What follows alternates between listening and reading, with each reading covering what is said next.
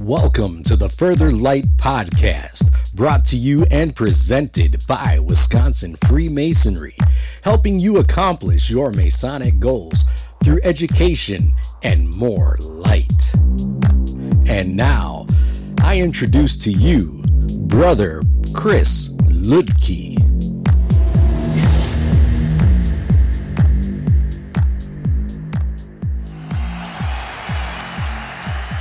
This is Brother Chris Ludke, and today I want to explore the difference between ancient and modern Freemasons. And we've all heard the different terminology. Ancient Free and Accepted Masons or Free and Accepted Masons. The question is, why the differentiation? Where does this come from? And I found a great article by Ed Pisani Jr., written on this topic. Now, this is more of a literary article, so I'm going to be jumping in on occasion with my own aside to try and explain what's going on. I'm going to be adapting it for the podcast, but this is, again, Ed Pisani Jr. What is the difference between ancient and so-called modern Freemasons? Modern being free and accepted, ancient being ancient, free and accepted. So let's get into this, because it's something that we still see to this day. In June of 1717, the premier Grand Lodge of England was established as the Grand Lodge of London and Westminster. It was focused on supplying Freemasonry to the London and Westminster areas in England. It is important to note that this Grand Lodge is the oldest known in the country of England, and therefore it soon became known as the Grand Lodge of England. The Grand Lodge was founded on St. John the Baptist feast day, June 24th, when four existing lodges met at the Goose and Gridiron Ale House in London. So there are four lodges that come together. These have the majority of their members as speculative, although there may have still been some operative Masons about. And so that's sort of the basis. That's a history that we're aware of. Now, in 1723, a long introduction of tracing Freemasonry back to biblical times was implemented via the Book of Constitutions, and it included a set of 6 charges or Masonic obligations. It expanded versions of Payne's regulations. It formalized the method of constituting a new lodge, and for the first time, all of Freemasonry, except for the ritual, was available in a printed book. However, though there were groups of Freemasons that traced their roots back to the ideals and morals of the Christian belief system, not every Freemason were themselves Christians. And this will, of course, create a bit of an issue, especially in a Masonry, and here I'm on a side, where we understand this universality. Especially, I've had discussions of the volume of sacred law, etc., where we get into the idea of religion in Freemasonry, or the holy writings in Freemasonry, outside of Christianity. So it is critical to inform you that not all Masons were Christians in this era. So in England, the Grand Lodge had 2 factions of brothers, those Christian and those that were not. Thus, its historical line was of a non-Christian focus. It took more of a secular line. This is in line with what you would see in society in 1717 during the Enlightenment, a period of time where religion starts to take, and the idea of looking to a higher authority for answers in the natural world will take a backseat to the ideas of observation, scientific method, etc. So in the year 1751, a number of Blue Lodges came together in London to form a rival Grand Lodge. The original Grand Lodge's members came to be dubbed Moderns. So, if you're keeping track, the Moderns are the original Grand Lodge, the more secular Grand Lodge, while the later called themselves Ancients. Further, this group of unaffiliated lodges of mainly Irish membership, that's important. Ireland is primarily a Catholic country. They're going to have a little bit stronger ties here. Formed the Grand Committee of what would become the most ancient and honorable society of free and accepted Masons, according to the old constitutions. Very long name. Now, this will be known, and throughout this paper will be known as the Ancients. Because it was the first Masonic Grand Lodge to be created, it called itself the Premier Grand Lodge of England. in order to distinguish itself from the most ancient and honorable society of free and accepted Masons according to the old constitution. So now we have two Grand Lodges. We have the Ancients, which have the very long name, and we have the Moderns, which is the first Grand Lodge and was known as the premier Grand Lodge of England.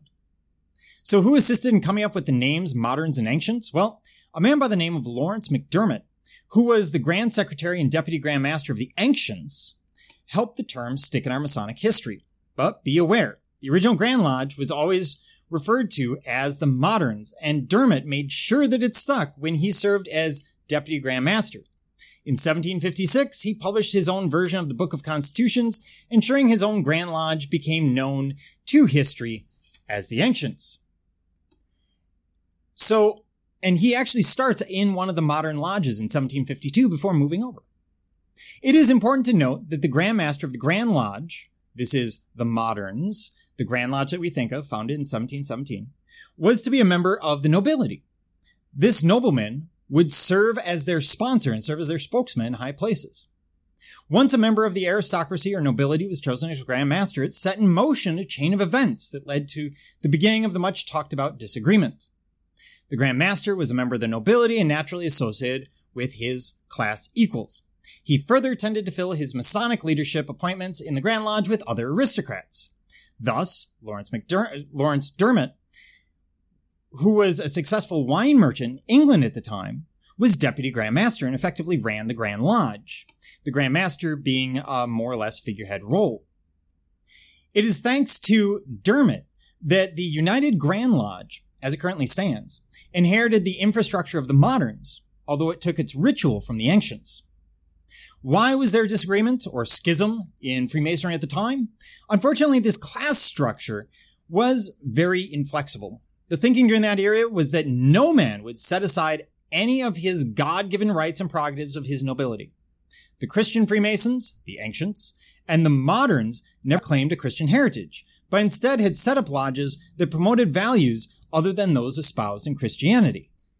Anderson's constitutions were published in 1723, or was published, it's one book, by Presbyterian church minister and 4 deacons of the Huguenot Church, the Huguenots being Protestants from France that are going to be pushed out of France into England. Thus, this became one of the founding documents of Freemasonry and was regularly printed in pocket-sized versions for the brothers of that era. Anderson's 1723 constitutions only recognized the grades of entered apprentice and fellowcraft/master, 2 degrees, effectively. Later, Dermott wrote the Ahiman Raison as the Ancients version of the Book of Constitutions, as a way to retain the traditions of Freemasonry in what were thought of as its purest form. Thus, a feud among the Freemasons of the era quickly erupted. As time progressed, both ancient and modern Freemasons struggled to overcome this ideology and return to a more pure form fraternalism that is represented in the modern-day degree work. So what were the differences between the two Freemasons' Grand Lodges' Book of Constitutions based on? Here are the main points of difference between the ancient and the moderns as defined by the ancients, which can be easily summed up as follows. So this is the ancients laying out their differences from their perspective. The ancients being the Christian later group. Transposing the modes of recognition in the first and second degrees. Omitting prayers. They believed that the moderns were omitting too many prayers. They believed that the moderns were de-Christianizing the ritual, which the ancients pointed to the Anderson's constitutions of 1723 as proof. Ignoring the saints' days, the moderns were being pointed as holding their festivals on days that were not the days of St. John. They were looser in that categorization of when things had to happen. They believed that the moderns omitted to prepare candidates in the customary fashion. They believed that the moderns abbreviated the ritual work and neglected the lectures and catechisms that were attached to each degree. The ancients believed that the moderns had ceased to recite the ancient charges at initiation of new brothers. They believed that the moderns were introducing extreme plainness and simplicity into the ceremonies. The ancients believed that removing the sword in the initiation ceremony, with the exception of that the Tyler War, was a problem. They believed that allowing a more esoteric ceremony at the installation of a master to stop being used in the degree work. So there was a more esoteric ceremony at the installation of the master that the ancients use, and it's being used in the ritual by the moderns. The ancients believed that the moderns were departing from the ancient method of arranging the lodge as well as ignoring the deacons. Now, two very famous master masons who did not adhere to the ancients' values in the craft at the time were Benjamin Franklin and George Washington. Believe it or not, Benjamin Franklin was buried without being allowed a proper Masonic funeral due to his secular beliefs as a modern Mason at the time. The ancients in the area wouldn't perform the ceremony. What is the difference between the ancient, free, and accepted Masons and the free and accepted Masons? Well, from 1751 to 1813, there were two Grand Lodges in England. Both were issuing charters or warrants empowering Masons to do degree work. And think about the timing, 1751 to 1813. They both allowed new lodges to be formed, mainly in the colonies soon to be the United States. Thus, the United States gets a mix of ancient free and free accepted Masons, or ancients and moderns. So this makes things rather interesting, particularly in the United States. The reason for the formation of these two Grand Lodges was based on the schism or disagreement on the constitutions, as we've talked about. It should also be noted that the disagreement was short-lived. It went on for 62 years, and finally both groups agreed to once again open formal Masonic communication with each other. By the year 1813, the disagreement was totally and completely resolved. Also, during that time frame, the two Grand Lodges merged back into one Grand Lodge of England. Thus, the two Grand Lodges existed until 1813, when we see the premier Grand Lodge unite with the ancient Grand Lodge of England to create the current United Grand Lodge of England. But the damage was done because each group spawned their separate Blue Lodges and provincial Grand Lodges all across the colonies, and also after the American Revolution in the United States.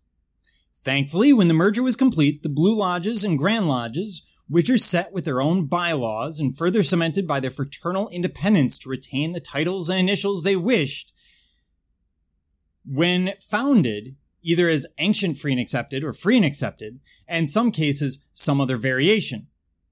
This, in some cases, can be connected to which Grand Lodge chartered the entity of the particular Blue Lodge, prior to the creation of the new Grand Lodge. But it's important to note that according to prescription and usage, as adopted in London in 1717, by and through the representative system as practiced on that occasion, and adopted by the constitutional provisions as binding for all time by the craft. Fancy way of saying that because of these two Grand Lodges, they will charter new lodges, and sometimes Grand Lodges, and you have situations where a new lodge may be chartered in a new area by one of the Grand Lodges or a Grand Lodge set up as an ancient or a modern. And that Blue Lodge, because it is ancient or modern, may go ahead and influence the creation of the Grand Lodge in that jurisdiction, which creates either an ancient or modern Grand Lodge, ancient being ancient, free, and accepted, and modern being free and accepted Masons. If a brother Freemason visits different states, he will find the title on Blue Lodge and Grand Lodge to read as such.